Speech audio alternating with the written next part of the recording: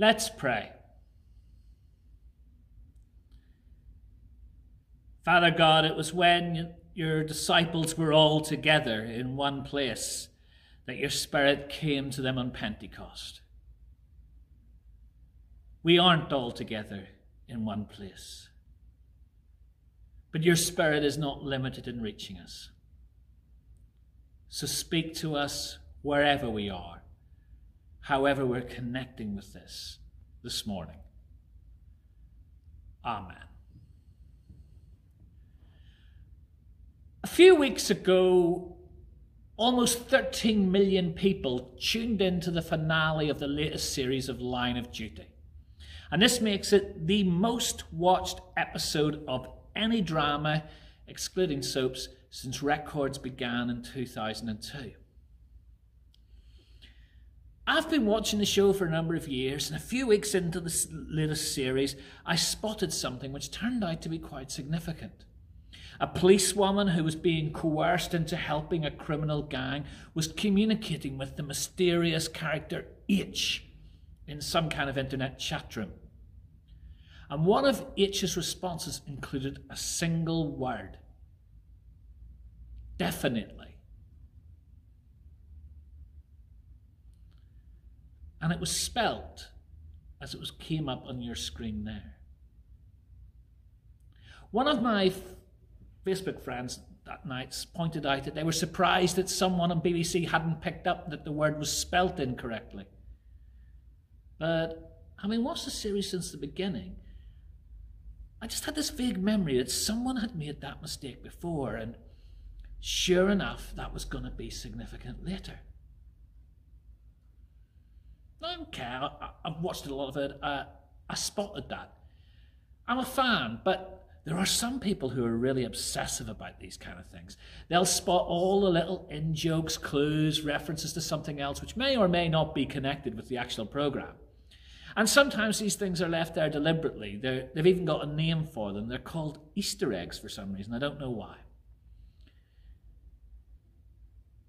Whereas, yeah, I like crime dramas, but they rarely have my full undivided attention. I'm quite happy to let Barnaby Lewis or Ted Hastings solve the crime for me.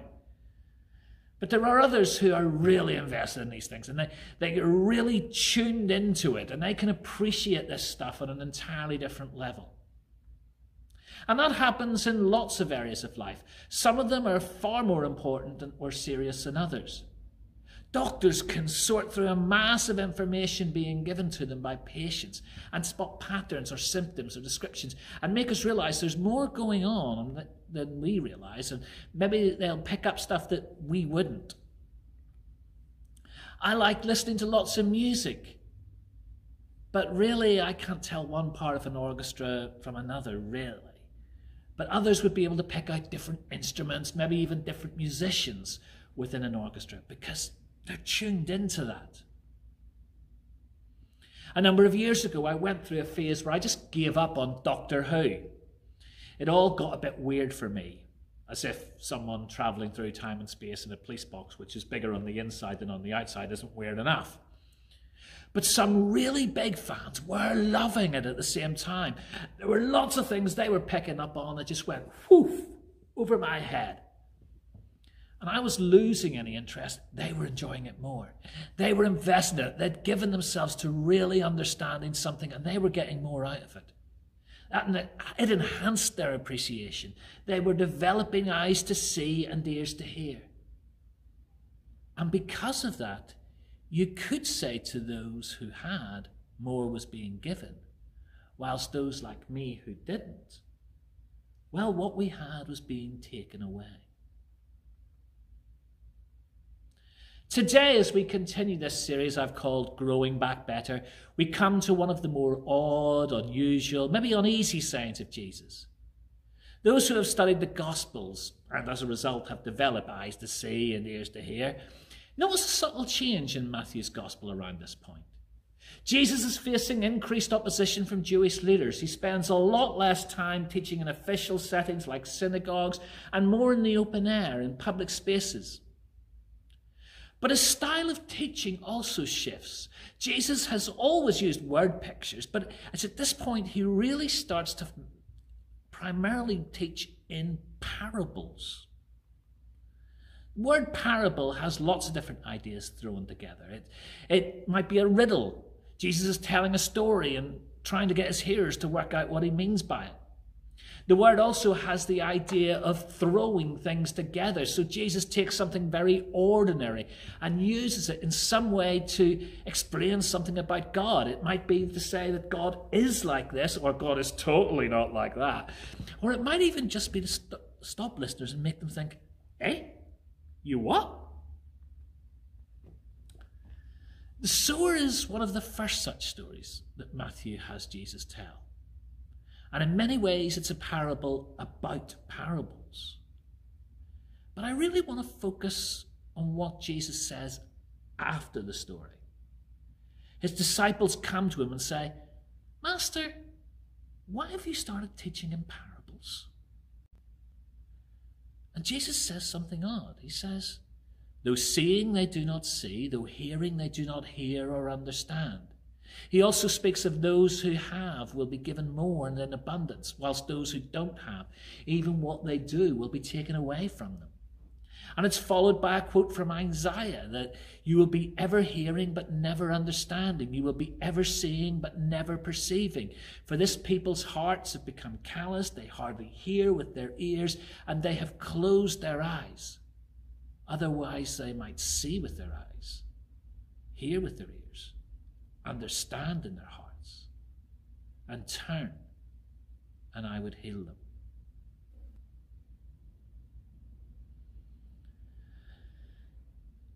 And at one level you can read that and think, did Jesus really not want people to understand? Did he not want them to turn and be healed? And okay, it may be the way of the world that those who do have seem to get more and more, and those who don't lose out. But most of us consider that unfair. It's not a worldview we'd want to associate with God. Until you realize that what Jesus is talking about, having or not having, is a receptivity, an openness, a willing to hear, to learn, to grow, to understand. Parables have a great power. Most of us think in pictures rather than concepts. If you're struggling to understand something, but the teacher can relate it to something you do understand or do know about, and say, well, it's a bit like this, it can be more helpful. It can be enlightening. Parables can start with something with which we're more familiar and help us to understand something which is so much bigger. But parables can be difficult things, because they make you do some of the work. I'm not sure Jesus would have been a popular preacher in a lot of our churches. He didn't explain things neatly, with 3 handy takeaway points that all began with the same letter. If a visiting speaker turned up here and said something like, a farmer went out to sow, and some of the seed fell on this ground, and that happened, and others fell on some other ground, and something else happened, and then they wrapped it up with, if you've got ears, listen. We might have been pleased that they were quite short. But I guarantee you that some of us would leave thinking, what on earth was he on? What was he talking about? Many of us want to be spoon-fed. Tell me the right answer, what I'm supposed to think or believe. Parables won't collude in that. Parables make us think. Parables can reveal or they can conceal. And which they will do will depend on whether we engage with it. Will we hear it and think, oh, nice story, Jesus? Or do we want more? Will we wrestle with the details and try to uncover what God is saying to us?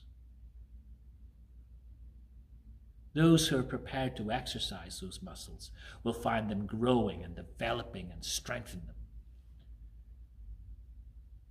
But if we don't use them, they'll wither away.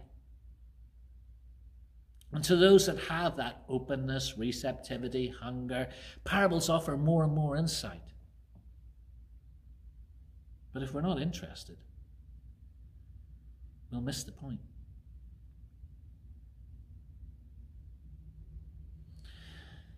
This might be an odd thing to say in a sermon about parables, but sometimes it's good to be bad soil. It depends what you're bad soil for. Truth is that we're bombarded with information overload. We're being sold messages all the time, and we have to sift out what is good from what is bad. And there are seeds, there are thoughts, there are ideas which some people will try to plant in your mind, and it's a real blessing if they just bounce off you. If the birds carry it away, if it gets choked off at the root. Because some things are irrelevant, some things are needlessly negative, some things are downright untrue, and some are full of spite and hatred. But then there's the good stuff. There's what God has for us. And we are blessed if that finds good soil, if it has space to sink in, to germinate, to flourish. Good gardeners will know that different plants and seeds flourish in different soils. So what conditions are we generating in our hearts and lives? What's likely to thrive in the environment we are creating? How good are we at discerning what's good, true, and worthy of our attention? How tuned in are we to seeing and hearing what God wants from us? What is the focus of our thinking? And is it worthy of our focus? We sometimes talk about giving oxygen to something. What are we giving oxygen to? What are we allowing our minds to focus on? Because what we feed will strengthen, and what we starve will wither. And if what we feed is good, healthy, life-giving, kind, it will thrive, and we will thrive with it. But if it's negative and destructive, it's like fanning the flames of a forest fire, and it will sweep away all that is good and true. Just as the doctor learns to wade through the mass of information being presented in the surgery and pick out what's relevant and important, developing eyes to see and ears to hear. Just as the musician can pick out the sound of a particular instrument from the whole orchestra because they have developed the ears to hear, so it is with developing the kind of eyes to see and ears to hear that Jesus is talking about here. It takes time. It takes experience. In some ways, it's about being prepared to take risks. But it takes intention. Sometimes I think because we speak so much about grace, or at least I hope I speak so much about grace, that we can start to develop this idea that the life God wants for us, it'll just happen. Now, God does invite us into relationship, and He gives us His Spirit by His grace. But we have to choose whether we're going to work with it. Jesus tells us to ask and it will be given to us. Seek and we will find. Knock and it will be opened to us. Ask, seek, knock. All very active words. God is at work all the time in all of us. God is reaching out to each one of us, seeking to draw us into relationship. God is a profligate God. He doesn't wait for us to be ready to reach out to us.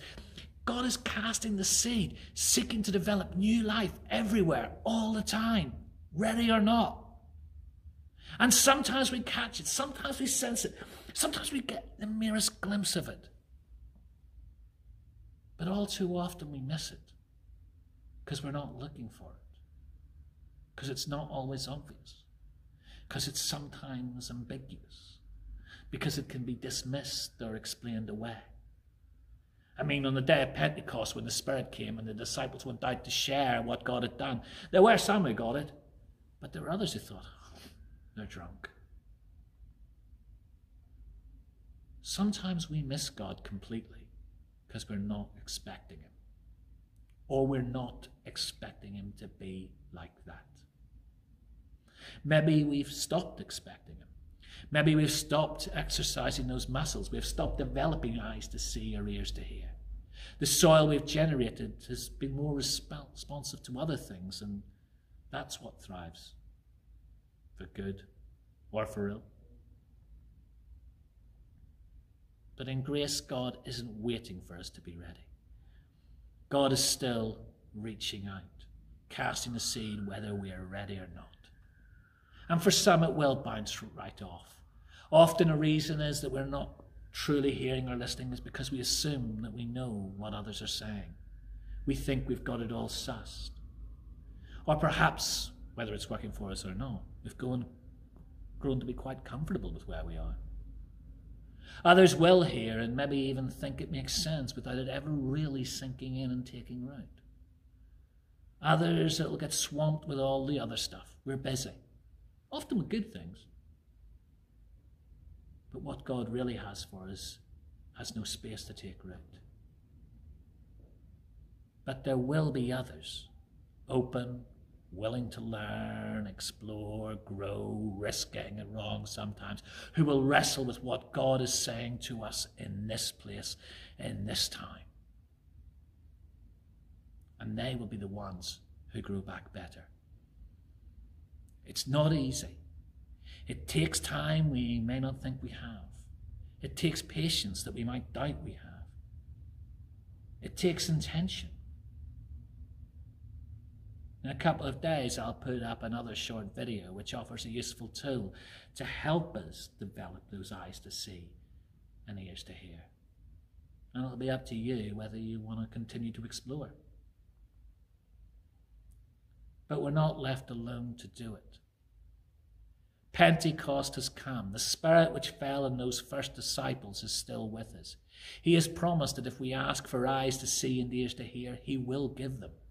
If we seek Him and what He longs for us, we will find it. If we keep knocking on those doors, eventually some of them will open. The Spirit can help us to sharpen our focus, to open our inner ear, to recognize His voice. And if we allow that to happen, we will flourish. And when that happens, there's no limit to what God can do in us and through us. Grace and peace be with you. Amen.